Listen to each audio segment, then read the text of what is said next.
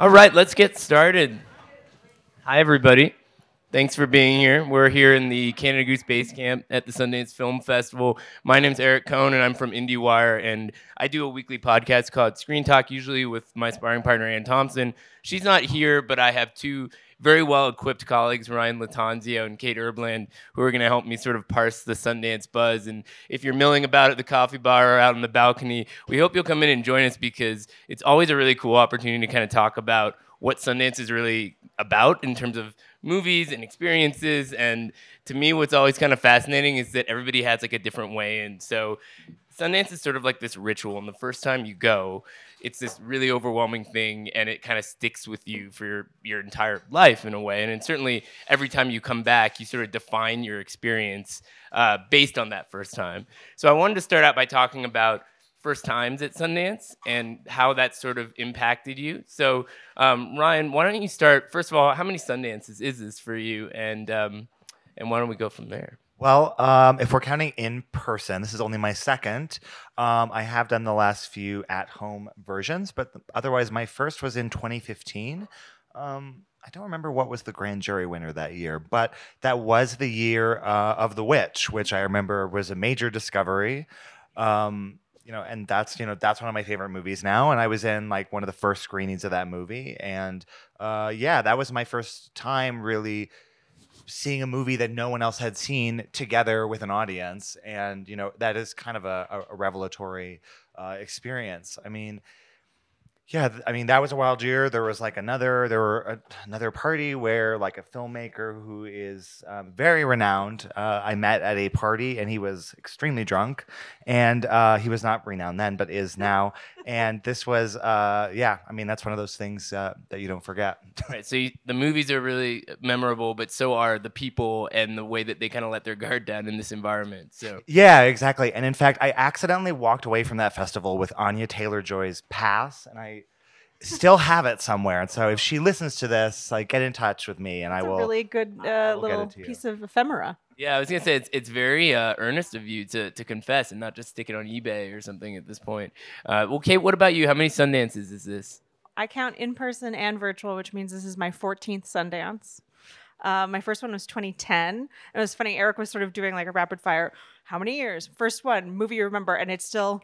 And the movie I remember the best was Winter's Bone. I remember going and seeing it at Eccles with a huge crowd. It had already screened, but everyone said this is the one, and they were right. So I like to count virtual also because when it was going on, we were at pretty much as busy as we are here, because it takes a lot of effort to consume so many movies in such a short period of time, and we're doing interviews. I would try to throw condo parties where I'd send a Zoom link around and tell people to come by my quote-unquote condo at 10 o'clock, and we'd have 40 people on there with overlapping dialogue and stuff. But if you count that, this is year 17 for me. If you don't, it's 15, which also feels significant. But one way or the other, Sundance was like a real life-changing experience for me when I came in 2007, and Little Miss Sunshine had sold the year before. So everyone was like, what's this year's Little Miss Sunshine? It was such a big deal that this movie sold for like $20 million, which is actually fascinating to think about because as we're recording today, Netflix bought a movie for $20 million. So we'll talk about that in a second. But I remember seeing this great movie called Great World of Sound from Craig Zobel, and it was his first feature. He was just a really fascinating guy. He was a co-creator of Homestar Runner, and he had made this really cool kind of like drama satire of the music world. And I befriended his whole crew at a party, and they were like, why don't you come see our movie? We'll give you a ride. And then it turned out it was in Salt Lake City. And so all of a sudden I was like in Salt Lake City for a while. And I had a lot of experiences like that at the festival where I just kind of like followed people around and then met all these interesting characters. And then a lot of them became really good friends of mine and so forth. And I always enjoy that aspect of Sundance because even if we do count virtual, it's just not the same. And what's really interesting this year is that there's a lot of movies that seem like they're benefiting from Sundance being in person. So I want to talk a bit about the films that we're seeing this year. It's quite an array of different kinds of films, and they're getting a lot of different kinds of reactions. And we can talk about sales, but I also want to just talk about the experiences that you've had watching movies in theaters. We watch some stuff in advance. We have that luxury as journalists. But Ryan, was there anything you saw in a theater that really had an impact on you during the festival? Yeah, well, one of my first in-person screenings here was the world premiere of Fair Play with Alden Ehrenreich and Phoebe Dynevor as this couple who also work together in a sort of very high-stakes financial firm, but none of their colleagues know that they are in a relationship, so they've kept it secret. But then Phoebe Dynevor's character, her name is Emily, she gets a promotion that Alden Ehrenreich's thought he was going to get. And so then the movie becomes about the ever shifting gender and power dynamics that are sort of running between them. And it's a wild, crazy movie full of insane twists.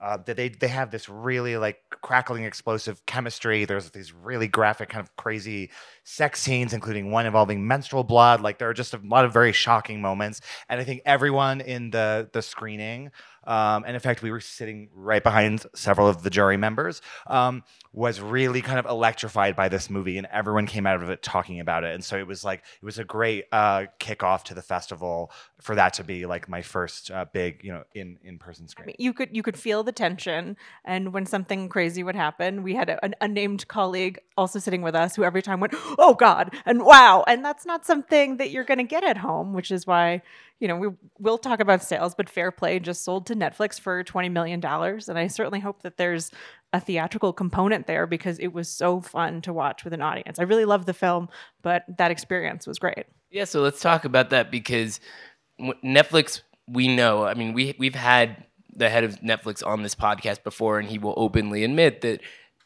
theatrical is not part of the business model, right? So you sell to Netflix, you know what you're giving up. And I have to say, I have had conversations with filmmakers at events here where I ask them about their sales expectations. More and more, I'm hearing people say things like, well, I can't control it if someone's going to watch my movie on the phone. I love having it in the theater, but I know that, I can't be, too impractical about these things, stuff like that. So I think it's interesting to look at that side of things. I mean, do you think that this movie would still be satisfying on a small screen? I think so. I mean, it really is a fresh take on what have started to feel like tired perspectives on Me Too that we've seen in a lot of these kind of indie movies. And this one really turns that on its head. And in fact, at the end of the movie, like people are cheering for one of the characters, and it's like, I don't know if you really should be cheering for this person. Like these people are both really sick. So what I'm saying here is that this movie, I think that a young audience would really respond to it.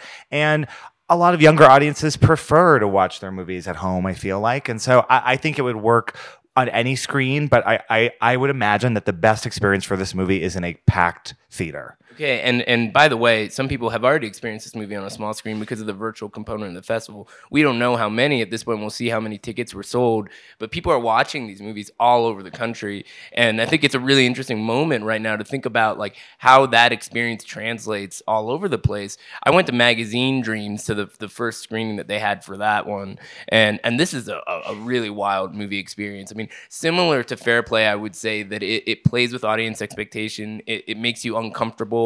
It's Jonathan Majors is a bodybuilder who's kind of his perception of reality is sort of unraveling. It's a bit like Taxi Driver or something like that, and you don't know if he's going insane or what the situation is there. And there are some violent things that happen, and I won't spoil them, but you could feel that in the room, right? And this is a sales title. You watch it and you think Jonathan Majors going for that Oscar. I'm sure that these things are being discussed, but then when the price tag goes up and so forth, it is really hard to get a sense for well, how does that translate into the new streaming model? How do you get people to watch these things? I mean, I really enjoyed Fair Play. I actually think on Netflix it could do really well because it's the kind of movie that it's not too long and it's very satisfying. Like the last few beats of it are like there's real payoff in that movie, and I won't spoil it.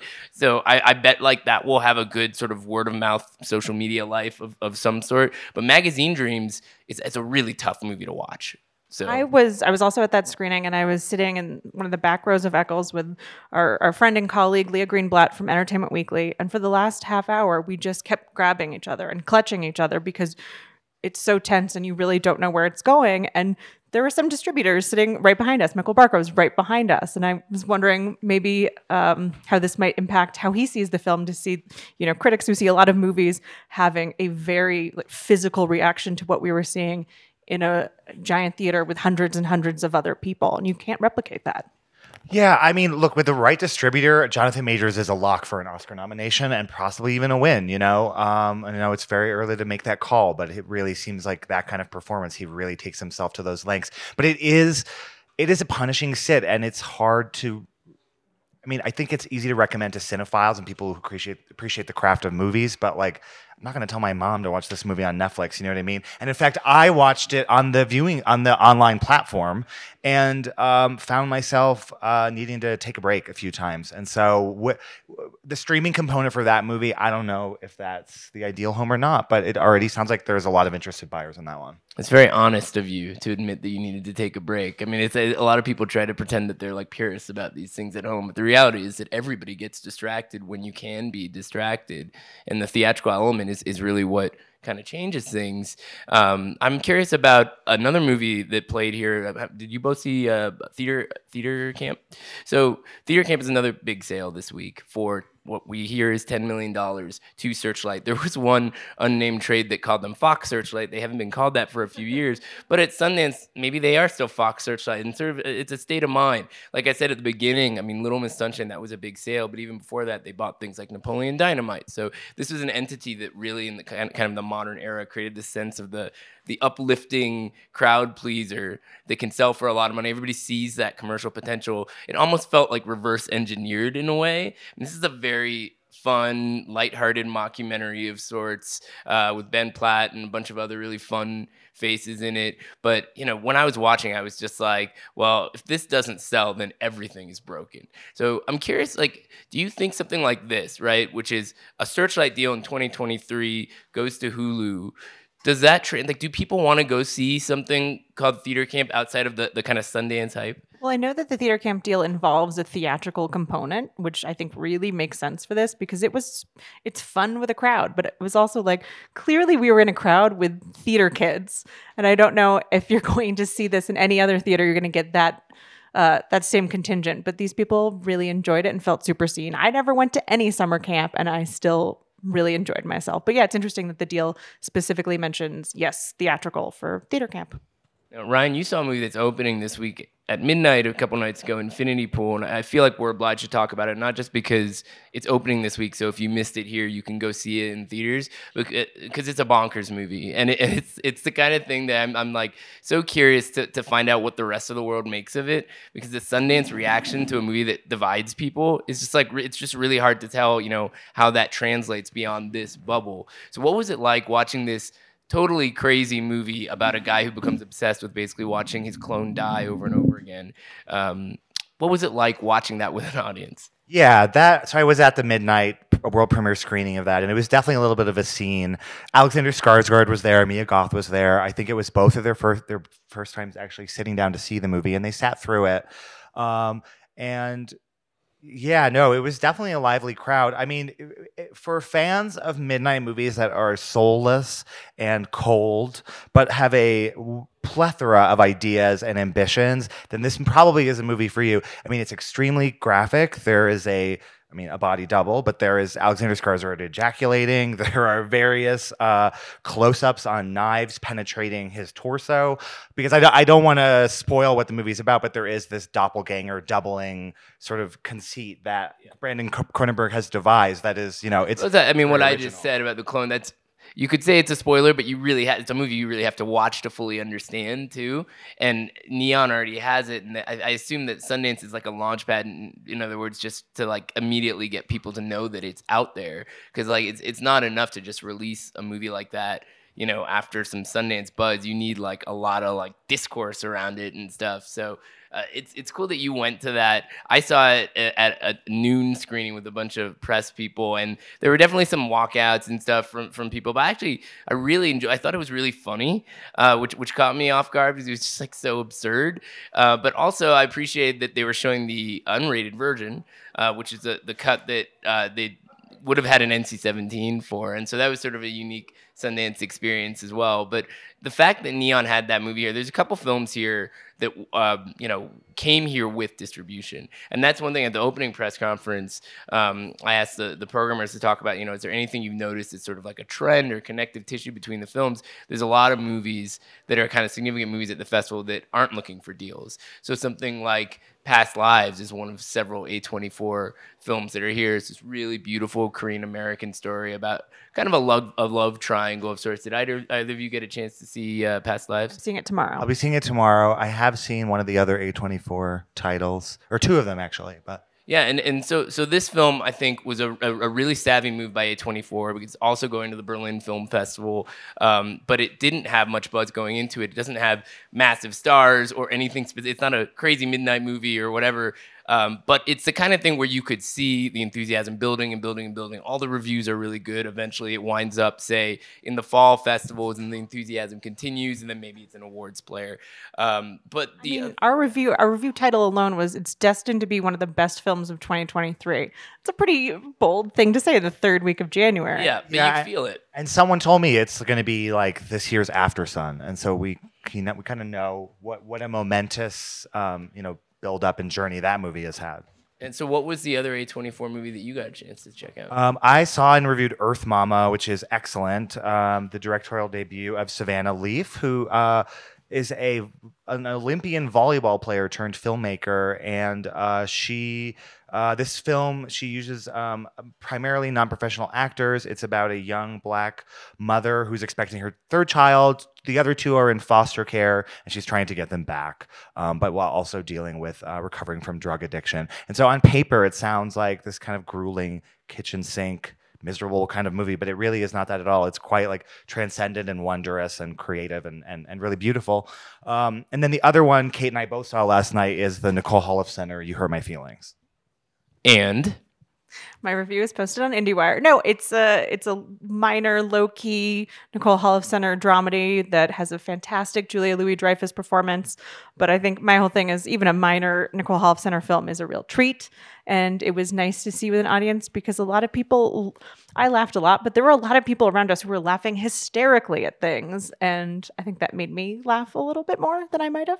Yeah, I mean, every minor low-key Nicole Holofcener entry is a minor low-key Nicole Holofcener entry, right? But no, they're all delightful in their own ways. But that's one that I think that movie could find success on streaming as well. Like that didn't feel as urgent a sort of theatrical experience, as fun as it was to see it in the Eccles with a big crowd.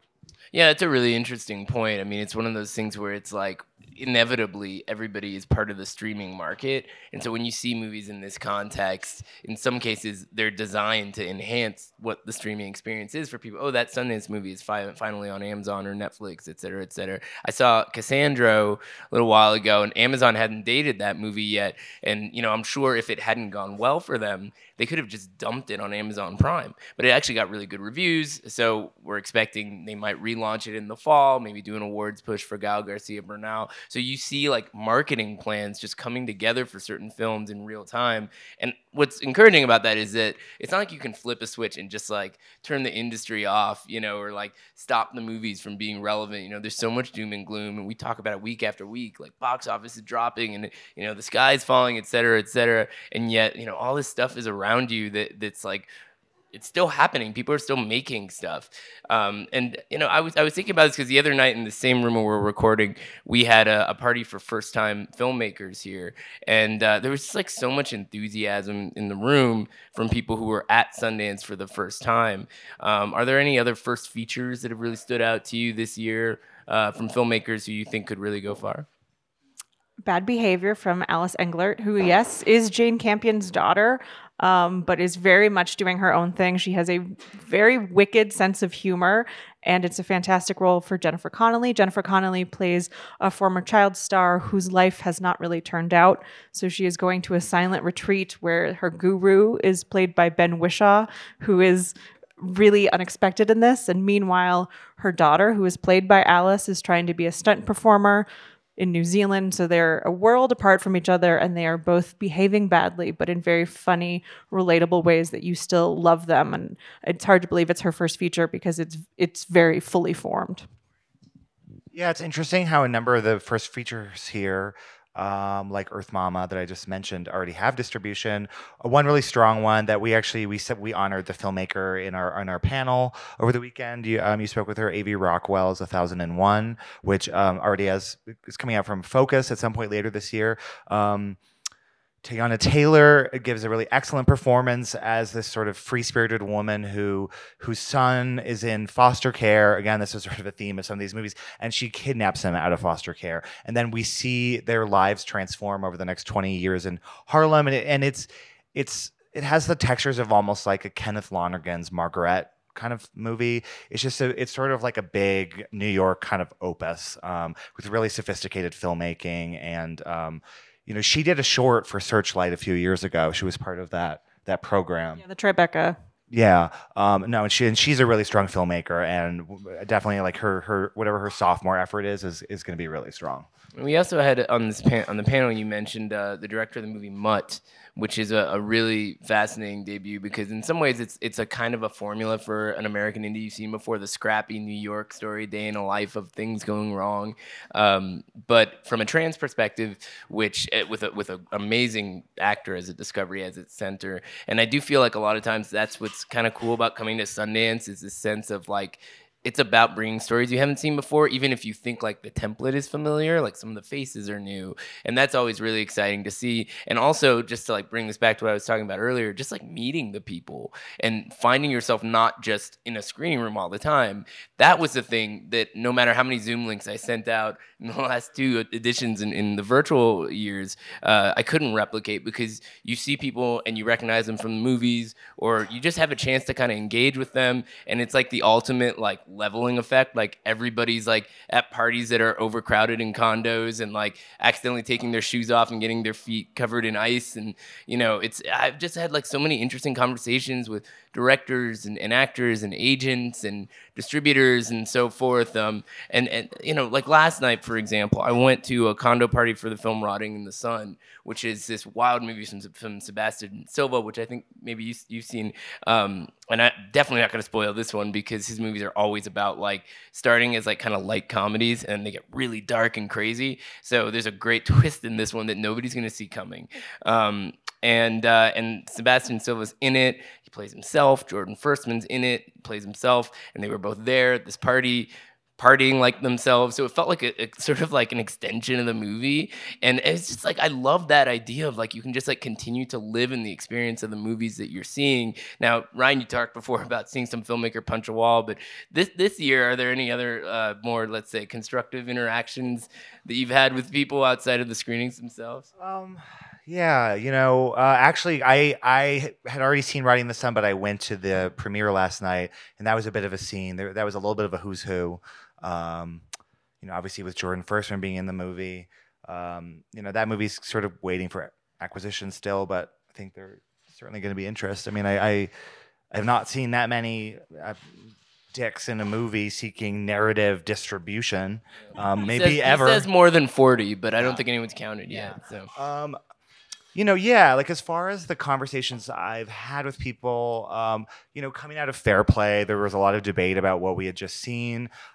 Even with coming out of Eileen, which is looking for distribution as well, the William Oldroyd movie adapting the Otessa Moshfegh novel. I've actually talked to a lot of people here who've read that book and feel that it's a really faithful adaptation. And yeah, I felt like coming out of that screening, there was a lot of chatter for sure. Well, I kind of like being in line with regular people, like not press, not industry, and hearing what they like. And yesterday or the day before, I don't know, the days run together. There were these older ladies who had just seen the Judy Blume documentary, Judy Blume Forever, and they loved it, as I did.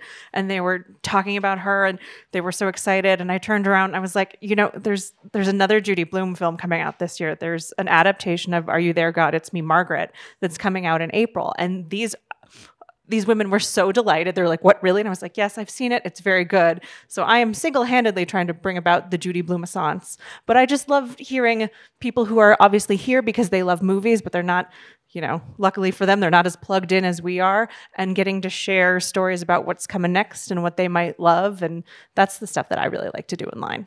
Side note, so in that documentary, which I really enjoyed, you see how Judy Blume has this bookstore in Key West that she like goes to every day. And I got a recent copy from that bookstore, because I go to Key West quite a bit, and of Are You There, God, It's Me, Margaret, which she signed to my 1-year-old daughter. And what she wrote when she signed it was, I hope you enjoy the book, but don't read it until you're older. Tomorrow morning, the Oscar nominations are going to drop, and we're all going to be up early for that. It's been a couple of years since the Oscars, actually, this part of the Oscar season overlapped with Sundance. And what's kind of remarkable about it is, like, you really feel like you're living in two worlds at once, right? Like, we hinted at some awards possibilities here, Jonathan Majors or whatever, but it's so far removed for these movies to really get into that right now. I'm wondering what you feel about kind of the nature of award season when you're at Sundance and sort of looking at movies through a different lens. I mean, or are you looking at movies and constantly thinking about Oscars because that's what we've been trained to do? Well, we have been trained to do that, and so of course it's hard to take that hat off. And but it's like my mention of Magazine Dreams, like it's just so obviously an Oscar caliber kind of performance. Whereas most of these other movies here, I don't think quite so easily fit that mold. It's interesting having that going on in tandem with this because I feel really disconnected from the Oscars right now, and this feels like the shot of adrenaline that the movies kind of needed. As much as Sundance is just a microcosm and is not the rest of the world, right? But it's like we still have 2 months of the Oscar season, 2 more months of talking about Tar and everything everywhere all at once.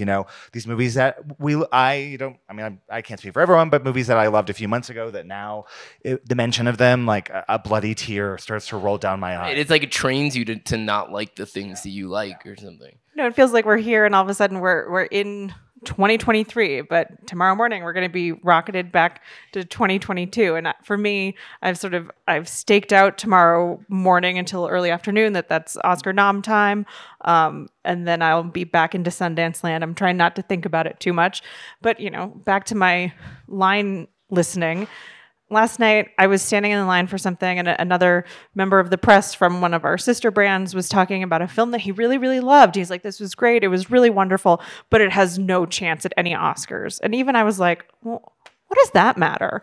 And I didn't say anything, but I still like to have that in my brain, and I was happy that I was still able to think that way. Like, if it's great and you love it and you want to share it with other people, who cares? Yeah. No, we have an unnamed colleague who will see a movie and will be like, well, it's not an Oscar contender. And it's like, okay, but then, but it's good. It doesn't have to be all it is, Yeah, I mean, if anything, the Oscars could move in more of a direction of embracing weirder movies, in the next few years. We know that there are more younger members coming in. It's getting more international and so forth. So things could keep evolving on that front, but it's also not the only barometer for success. And it's also not the only barometer for commercial success. Like a movie like Fair Play getting the $20 million deal does not mean that's going to end up being an Oscar movie. It means that it could be a very popular movie on Netflix. And that itself could be a metric for success, even if by Oscar season we've essentially been forced to forget it by the news cycle. So I guess that's sort of TBD. I do want to leave a couple minutes for questions. So if you have a question, just stick your hand in the air and we'll start with you right there, sir. And we've got a microphone so we can get you recorded. Oh, okay. So in the last couple of years, the trend that I've at least seen is that you go see a movie and immediately Amazon comes up. So it's like, okay, I know this is going to be on Amazon. A couple of years ago, the Taylor Swift documentary came on the exact same day on Netflix as it was in the festival. Do you feel like it's great that we already know that they're going to have that exposure? Because years and years ago, it was maybe I won't ever get to see this again if I don't come. But now it's like it's already been bought. What's the even point of coming? What do you think going forward that's going to look like? Yeah, I've had so many conversations with different people in the industry about this because it was actually very controversial for the festival to keep its virtual component. There are some companies like A24, let's say, who don't like that because they like the kind of specialness and the exclusivity of this environment. And once you put it on streaming, it makes it more diffuse. And that's what happens with streaming in general. It's what happens with day and date releasing a lot of times, right? Why go see it in the theater? So the festival gives it that special push. But then in other movies just need all the eyeballs on them they possibly can get. So I think what we're going to see more and more, and maybe you two can weigh in, but for me it seems like people just need the opportunity to choose what makes sense for the right kinds of movies. And there are definitely movies here where if everyone in 50 states can watch them right now and there's buzz coming out of Sundance, that's really good for them. And then there are others where like that slow build and all of us being the only people who can see these movies right now is like hugely valuable. So I think we're going to see more of this, but it's going to be an open-ended question for some time. This is somewhat related, and this is a story I've been telling a lot. I think any information that people can get out about when you can see a film and how you can see a film is so important. But we and the rest of the industry distributors have not nailed it down, because the story I tell is, I don't know if you guys saw it last year during the virtual. Good luck to you, Leo Grand. It was this wonderful, beloved film starring the great Emma Thompson. Hulu picked it up. It was on Hulu in the spring. In December, I did a SAG Q&A with Emma Thompson. It was a packed house. People had great questions. They loved her. She's incredible. But everyone kept saying, when is this coming out? When can I tell my friends about this? And these are people who they're SAG members. They're in other guilds. They're obviously huge Emma Thompson super fans. And I was like, it's been available on Hulu for more than 6 months.